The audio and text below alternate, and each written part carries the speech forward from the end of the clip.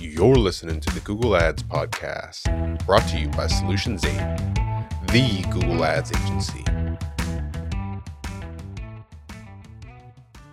I'm really excited about my guest today, Dan Beard. Dan, thanks for being here. I appreciate you. Yeah, Kaz, it's great to be here. Thanks for having me. Yeah, and you're the founder and CEO of The Digital Custodian.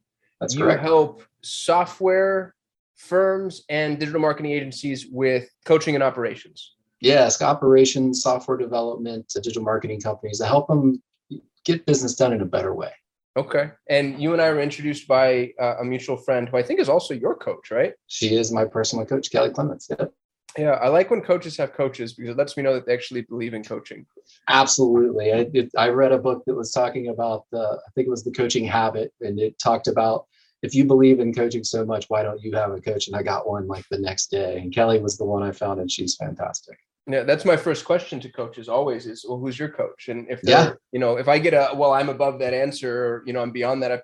I heard somebody say, well, I already paid my dues. And I'm like, yeah, I'm not. No way.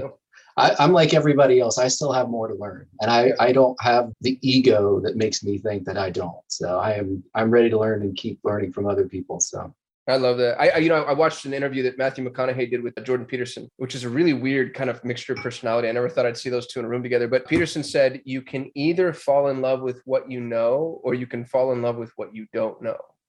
Right. And that was super profound. Like that's go out on the patio and, get drunk and think about that one for a minute. Right. I've definitely fallen into the love with the stuff that I don't know, because I'm in awe of things all of the time. I love Jordan Peterson's stuff. Just a wicked smart guy. Yeah, wicked smart. Cool. Well, you and I, so we hopped on a phone call together, and within like 10 minutes, I think I said the words, hey man, send me an invoice, because right. Not even what it was, but you just said something that really blew me away, and I really appreciated. Half my audience is made up of agencies, and the other half are business owners. So they could probably learn from you as well. But I'm going to ask you to focus. Let's zoom in on the agencies, because I know that's an avatar that we can serve.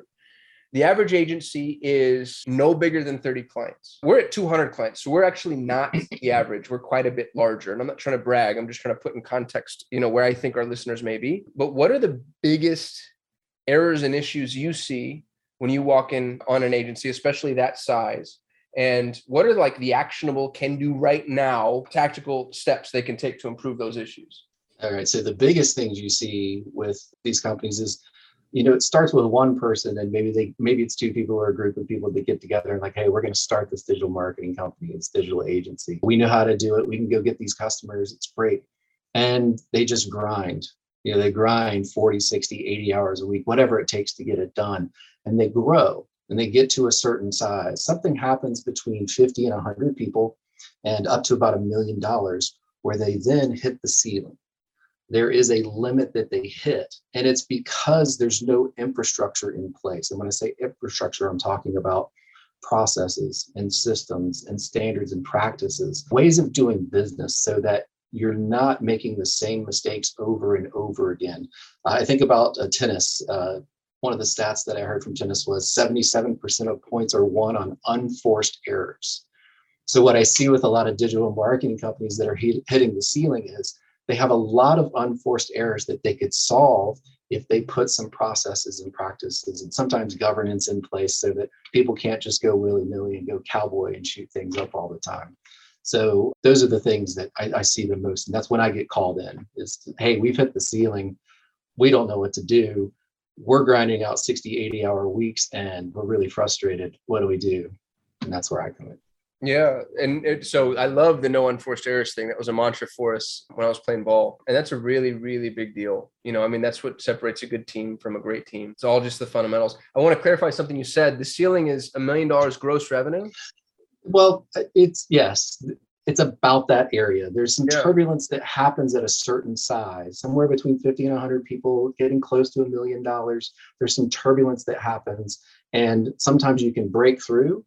And sometimes you hit the ceiling and come right back down a little bit. So I've seen companies that have gotten up to, say, 100 employees, but then retract down to 75 or 65 or something, because it's not sustainable the way they're trying to do business.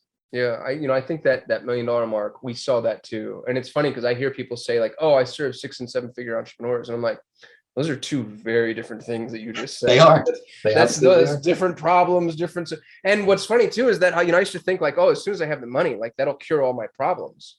And that's also not true. Like there's some problems you truly can't just throw money at. And then there's some problems where, interestingly, money makes it worse. You get too many cooks in the kitchen. It exacerbates the problem. You have too many consultants, too much software, too much, there's that quote by Bill Gates, automation just highlights the inefficiencies of an inefficient system. Yeah. Or something. I screwed that up. So that's pretty close. Where do we start? Like, let's say I'm watching this. Yeah. I'm an agency owner. I want to be more efficient. I want the processes. I want standardization to what I'm doing. Like, if I were to sit down with you and you're my consultant, where would we begin? The first thing I asked, I really make a statement. I say, tell me about your continuous improvement framework. How do you improve? I don't have that. Exactly. And no one does. And that's the simple answer to it. So how do you get better? The concept of Kaizen, Japanese concept, broken into two words, Kai meaning change, Zen meaning like Zen, peace, good. So it's change for good. We loosely translate that to continuous improvement. And so takeaway for your audience right here. Do you have a improvement framework? And if you don't, here's one for you. A weekly tactical meeting, 1 hour to 90 minutes of the people who are on your team getting together and just simply talking about the problems you have. And it follows this structure. It's RIPE, R-I-P-E, review, identify, plan, and execute. So review, we're going to talk about the action items we had from the last meeting. We're going to check in and see what was done. If those things were done, great. If they weren't, we can add it to another discussion item. Okay, so the I is then identify. Do this before the meeting. People bring the problems that they're having and you discuss them. So this is the discussion portion. Always want to start with a problem statement. So it's not, I think we should adjust the way we do bids. It is, our spending is out of control. We are going to be spending over our budgets. We need to talk about what we can do. So instead of bringing a solution, bring a problem that everyone can discuss. So then after you've identified your opportunities for improvement, it's planning. Okay, what are those action items that you're going to do? Make them smart, specific, measurable, achievable, relevant, time-bound. Part of that is accountability, because who is going to own that smart task? And they take that forward into the next week. They go and execute it. When you come back to the next week, you have identified a problem, you have attempted to make a solution for it, you check the results of that solution, and you see if you got the results you were looking for. This is scientific method. It's nothing really new. It's just applied in a business concept. That's all the best stuff, is the stuff where there's nothing really new. Yeah. Everything I use Slack. I'm sorry, Slack is the acronym, SLAKK. You can find that. I was about to say, we use Slack. That's not, yeah. Yeah, no, it's a little bit different. SLAKK, Scrum, Lean, Agile, Kanban, and Kaizen. So Scrum and Agile are from software development. Lean, Kanban, and Kaizen are all from the Toyota production system. So our lean manufacturing. I always thought Kanban was just the columns and you're just moving things between columns. There's more Kanban that's a Kanban board. Yeah, there's more to Kanban. There's Kanban cards. So think about Starbucks coffee, right? It used to be when you walked into Starbucks, they picked up a cup and they would write on it. They would write your name, they would write your order, they would pass that down. That's the work order. That's a Kanban card. They would pass that along. The next person would be able to, they've been trained so they can read the card and they know what to make. Okay. So that's a Kanban system as well. It's not on a board, digital board that you see, but it's a Kanban system as well. There's lots of them. Yeah. So I was going to say, I always thought that the baristas at Starbucks were like court stenographers. Right. Like they had like the shorthand way. And it's not. And my wife worked at Starbucks for a long time. It's not an unsophisticated system. And she was explaining to me all the little nuances to things. My wife worked at Starbucks for years, and yeah, there's a lot of training and manuals that go into that. Have you ever seen or heard of Mod Pizza? Yeah, I think there's one called you walk through the yeah. The exact same thing. They pull a card down, they ask you what you want, and they start circling it. And then you've got multiple stages. It gets too heavy. Because I want all of it. It's like I want all of the things that you have. I can spend $8 and get whatever I want. Give it to me. That's amazing. But if you notice, they've got a number tag that's a metal piece that goes on top of the pizza.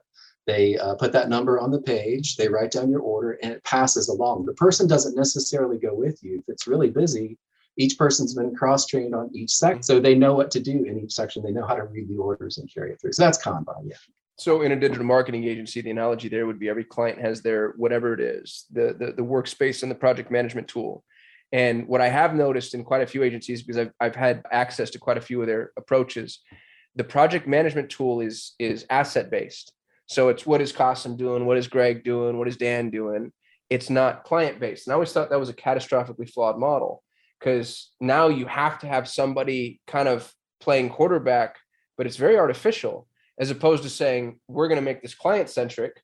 And now whatever Qasim, Greg, and Dan are doing inside of the client is done on the client project instead of in my own personal task list. I know that sounds like a nuance, but little changes like that have made us far more productive than we were prior to.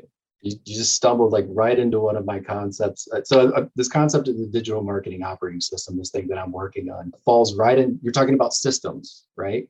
How do you structure your system? What's the data flow of your system? So if you start at the top with your customer, and then you go into the functional parts of your organization, but it all rolls back up to the customer. You, CEO, leader of your organization, simply can start at the customer and start drilling down into it to see everything that's been done. Now, everybody else, your strategists, work down at the lower level where they're doing SEM. You're doing SEM. That's all you really do, right? So everything they do, all the notes they keep can be kept in your system, but you can access it by going through. Say you get a call from a customer that's upset. Okay, I'm going to dig in, start at the top and start digging into everything that we've done for them recently. And so that's one of the things, is structuring your systems appropriately so that you can get that information and keep it stored appropriately. Yeah. I think that's a huge value bomb to start with the customer, because it's not your inclination, because generally it's the technician building the SOPs, and the technician is going to start with the technician. Like, oh, here's what I do. And now the SOPs are built for a person, but that doesn't allow for the distillation of information. And it doesn't really give you the ability to kind of slice and dice the data the way that you'd want to as a business owner, because I can't see profitability, bandwidth, resources, projections, those things. Right. And when you systematize those things, you open up the opportunities to see it all in visualization. So you talk about another unforced error, visualizing your workflow, getting data out of it, and then optimizing for that data. Find the bottlenecks in your system and then turn those into opportunities to improve. Yeah. I love it. So I just interviewed Chris Mercer, who, if you don't know Mercer, he owns Measurement Marketing. Smartest data guy in the world, literally, like truly. He's the world authority in all things measurement.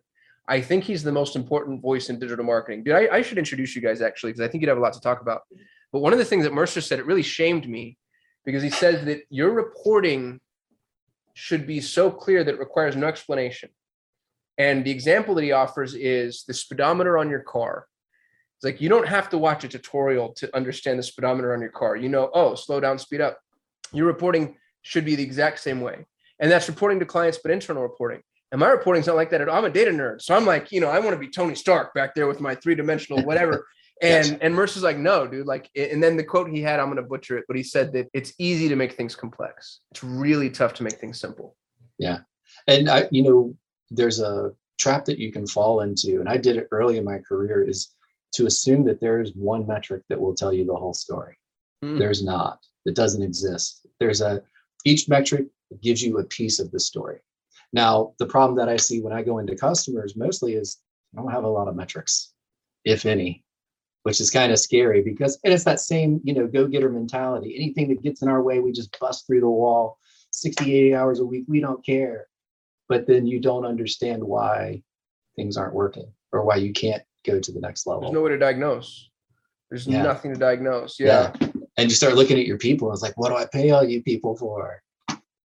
And the truth is, it's not their fault. You haven't given them the systems and the processes they need, the practices, the tools, all of the things that they need to be successful, or to take you to the next level. So that's something that pisses me off about my peers. I hear that often. I hear people saying like, oh, there's no good people left anymore, and it's impossible to find good help. Yeah. And I'm just like, fuck you. Like, there are. Make them. Yeah. How about make them? Yeah. And there's such phenomenal talent available. Like the depth of human creativity astounds me when I see the folks that work for me, the one superpower I might have is just finding people smarter than me and then conning them into working my agency. But dude, like, yep. They're amazing. I got an email yesterday from Glenn. Shout out to Glenn. He's a CM on our team. He's brand new. And he had like 4 ways that we were going to improve communication. And then he followed it up. This was the funny part. He followed it up with, hey, I hope I'm not overstepping. And I thought that was so funny because that's the personality we've embedded into business. It's like, I don't care if you're making things better. Don't step on my toes. And I just think that's so short-sighted. You want to talk about the absolute opposite of that. There is a company, and you go on YouTube and look for FastCap, FASTCAP, one word. Paul Akers is the owner of that. And they follow lean manufacturing processes. Their job, they make it a requirement of everyone on their team, everyone. Every single day, when you walk in, you are required to make an improvement. You have to. This is the total opposite of it. Like we're coming out of the 20th century mindset of leadership, which was command and control. The smart people are up. We're directing you from the top. That's over. We're not going to do that anymore, especially after COVID. People don't want to be told what to do. If you go to Dan Pink and his book Drive, also a great TED talk by Dan Pink called The Puzzle of Motivation. I was confusing with Steven Pinker. Steven Pinker's, definitely. Yeah, Dan they're Pink, kind Steven of in the Pinker same circle, and they both are. Yeah, that's right. So Dan Pink talks about for employees, autonomy, mastery, and purpose. Right? These are the 3 intrinsic motivators that you really want to foster in your organization. Purpose. What is our common goal? What is the thing we're all working towards? Mastery, the ability to be good at something. And then autonomy, to be self-directed and empowered. Like your employee felt empowered to go and try something. You hire a lot of smart people, let them be smart. Yeah. If you've got them sitting around pushing buttons all day, they're monkeys. Why do they don't need a college degree for that. Yeah. You know, if you're just pushing buttons all day, doing the same thing repetitively, it's a waste. It's a waste of time. That's my big fear, man, is as we grow, you know, like when we're small, when we were at 20 employees, I felt really comfortable knowing that I could control is the wrong word, but let's say influence the culture. I had a strong influence on the culture. We're at 70 employees now. That means that there's entire departments that I'm never even involved in. You know, like there's folks that I outside of our Friday, we have a weekly meeting together. Outside of that meeting, like I'll never really interact with these folks. And now I have to trust that the culture trickles down. You know, it's like Reaganomics for culture. And I don't know that it's doing that. You know, like I want to make sure that everything that I say, because it's easy to jump up and be like, oh, truth, responsibility, and love. Those are our 3 values. But how do you embed that into the DNA? Truth, responsibility, and love. It's in that order, by the way. The truth, and I get fought on this a lot. I'll go to war. Truth is the most important thing. I teach my children this. Yeah. Followed by, because without truth, like everybody's like, well, love's the most important thing. It's not. If you've ever been loved by a parent that doesn't tell the truth or isn't responsible, you find out very quickly that, oh, love is actually not that helpful in life. Truth is the most important thing. Without truth, you don't have context. You don't know where you're standing. You don't know where you are. You don't know where anything else is. Well, responsibility is the second most important thing because it makes sure that truth isn't impotent. And then as long as you do that, and I'm not saying it's most important in terms of hierarchy, it's most important chronologically. Maybe they're equally important, but truth has to come first. Responsibility has to come second. Love has to come third. And some people don't like love. So you could say heart. I don't care. Yeah, heart, caring, empathy, any of those, that would work. We're on the same page, absolutely. I think honesty is a value. It's a core value of mine. As honest as you can be. There are instances where it's hard to be really honest with somebody. Yeah, do I look fat in this dress? Yeah, those are things. But and honesty is the foundation. The next layer up is trust. If you are honest with somebody and you're consistent, they trust you. The next layer up from that is conflict. We can now, because we are honest with each other and we trust each other, we can have positive conflict. Yeah. The next step is accountability. Well, these are the 5 dysfunctions of a team. That's Patrick Lencioni's book. You should definitely look at that one. But it goes exactly what you're saying. These are the foundation of healthy teams, right? So how do you affect your culture? Well, what I teach leaders is you set guidelines and expectations. When you go into a meeting, you don't solve problems anymore. Your job is to listen to the problems. You start and you're a catalyst for the conversation and you set the guidelines. Hey, this is the problem we're having. It is causing these issues with our company. I need a solution that is going to fit within this box. Go. And and use your core values. If one of your solutions falls outside of our core values, and instant out, no, it's not good enough. Start over, do again, those things. So it's the empowerment side of it all. And when you do that, so take that weekly tactical meeting. If you have a leader in there who is like starting the conversations, but then the team is having those conversations, they get used to that process and they get used to working together. That is a culture. When your team, I have one team I'm working with right now. I just graduated them from me attending every one of their weekly meetings. They're laughing during their meetings. They're working, but they're laughing. So they actually enjoy the work that they're doing. They enjoy the people that they're working with. That is work culture. That's great. My big fear is that I'm actually Michael Scott and nobody's telling me. I want people to be afraid of with better hair though, right? Yeah, with Michael much Scott better. I mean, Steve Carell's hair, in season 1, actually, he had to have gotten plugs. Did you notice that? No. Because in season 1, he didn't have great hair. And then after that, I thought he did a great job. So yeah.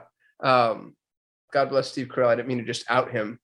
Who knows? Who knows what really happened? I think he's fine. Yeah. I think he's doing he's just fine. How can people work with you, Dan?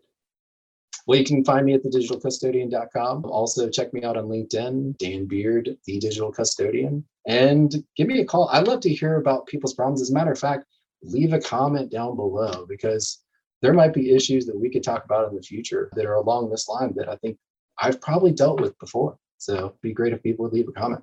Yeah, it's funny, man. I keep trying to pay you and you keep turning me down. Like, you give me a ton of value. I'm like, hey, let's, let me, whatever. And you're interesting that way. So hopefully at some point you start charging me. Did you ever, I'm trying to think the name of the movie. I can't remember it, but the guy keeps trying to tip him and he says, don't worry about it. And it's like, at the end, he's like, when the time comes, you'll know when you need to pay me. We're not there yet. There's going to be a time where you're going to be like, hey, Dan, I'm ready. And we'll start. Like, it's not the movie, but it sounds like something the Wolf would say from Pulp Fiction. Okay. Yeah. And the truth is, I just enjoy the conversations. I love hearing that other people have the same issues, and I love giving out solutions too. So not all for free all the time, but I love the conversations. I like people. So yeah, I like people too. I like you. You're a badass, man. I appreciate you coming on. I like you too. I appreciate it. Thanks for having me. Let's do it again. Thanks for listening to the Google Ads podcast. For more ways to grow your business with Google Ads, you can subscribe to the Solutions 8 YouTube channel. If you enjoyed this episode, please share it with a friend. And if you'd like to work with the best Google Ads agency in the world, you can visit Solutions 8 at sol8.com.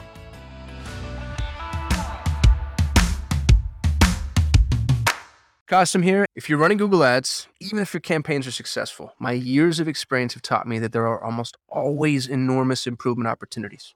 Now, what if the best Google Ads agency in the world was willing to review your Google Ads campaigns for free and provide you with a comprehensive action plan, no cost or obligation? Notice, I didn't say audit or evaluation. I said action plan. A bullet point by bullet point breakdown of exactly what needs to be done to improve your Google Ads campaigns. Yours to keep, no cost or obligation. Head over to sol8.com to get a free Google Ads action plan customized for your business. No strings attached. That's sol8.com. SOL, the number 8.com.